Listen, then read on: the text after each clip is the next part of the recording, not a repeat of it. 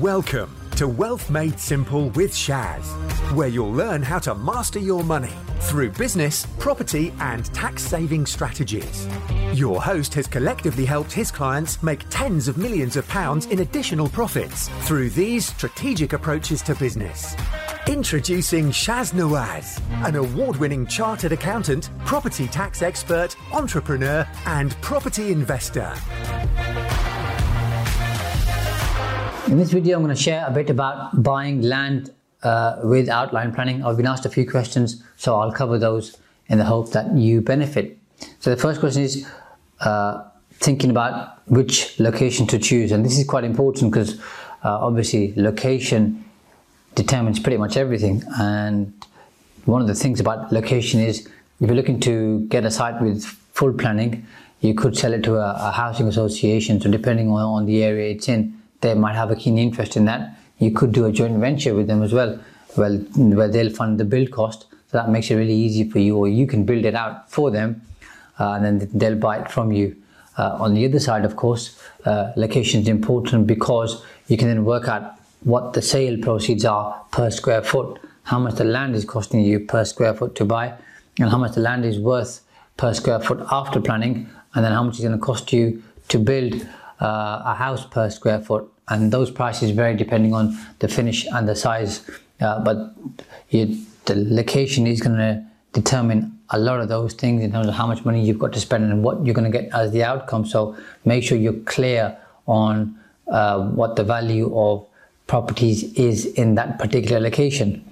Linked with that, of course, is who your ideal customer is, or who you're looking to sell to, because obviously if you're looking to build high-end houses, then they need to be in a location where there's a demand for high-end houses, where people want to live in high-end houses. There's no point in you building £500,000 houses in an area where there's £100,000 houses, because that area doesn't have that kind of demand.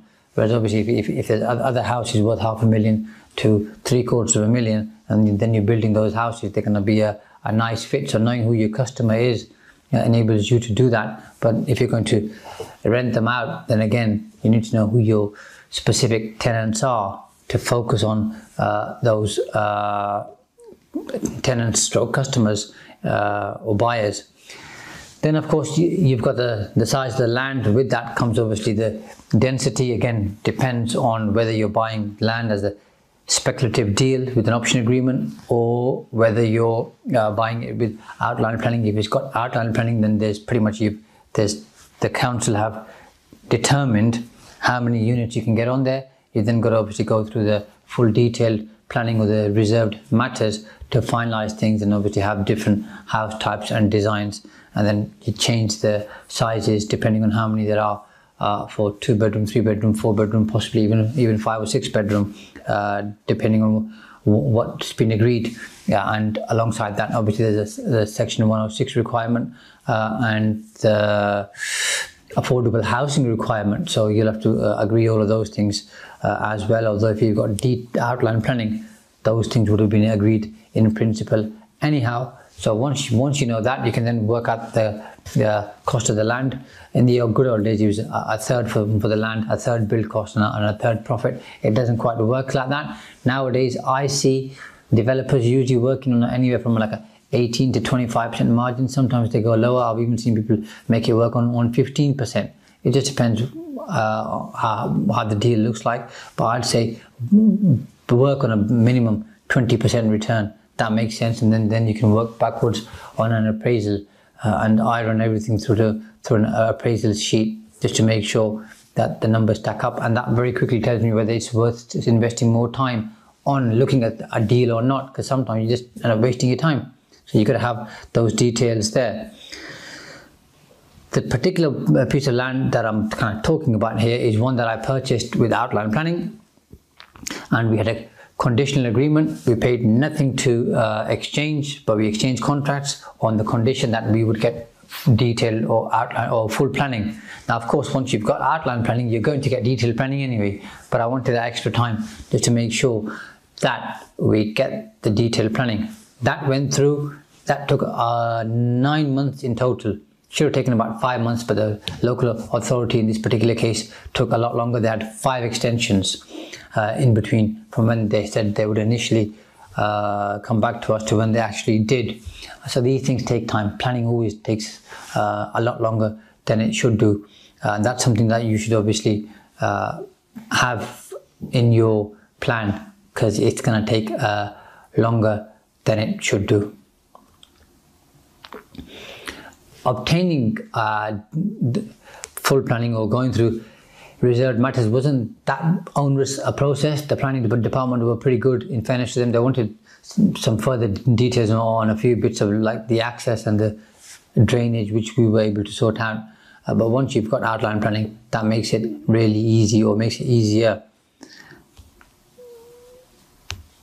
And if you're buying land without planning, remember, it's speculative. You could obviously do a pre-app. That doesn't guarantee you'll get planning, but it gives you a very good indication of which way the planning officer and department are looking to go. And if that doesn't work well, then don't go ahead. And of course, the good thing about a pre-app is it's a private process. Nobody knows you've been through it, but it gives you a good indication. Once you go for full planning, then it becomes a public process. It's on the council's planning portal and everybody can see what's going on. So feel free to do pre-apps just to see what's going on. And again, depending on the size of the development, you can get a pre-app done for between 3 to 5 grand by using an architect who you know. And then their bonus, of course, is that if the pre-app's positive, you'll then give them the work for the full planning application. So they'll look after you and hopefully do a good deal for you.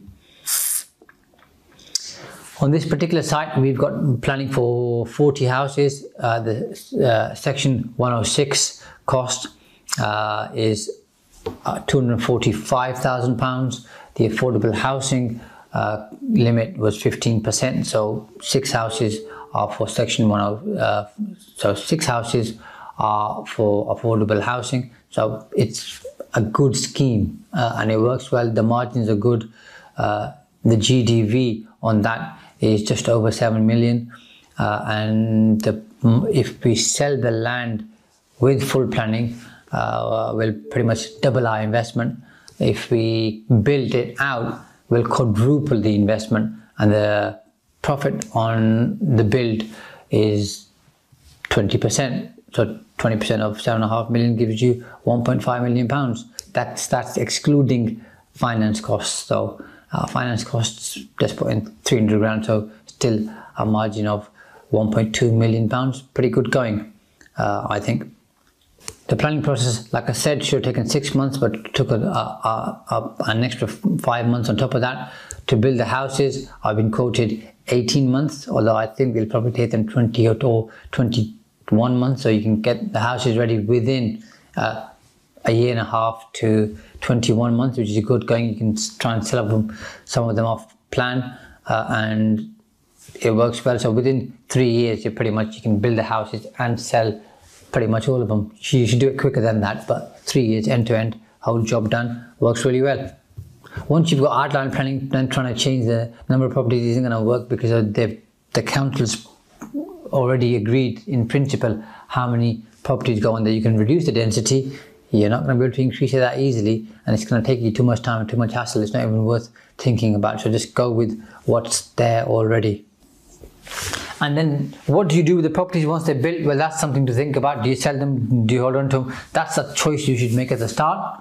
You can change your mind, obviously, down the road, but partly depends on the economic climate as well. Partly depends on can you get funding.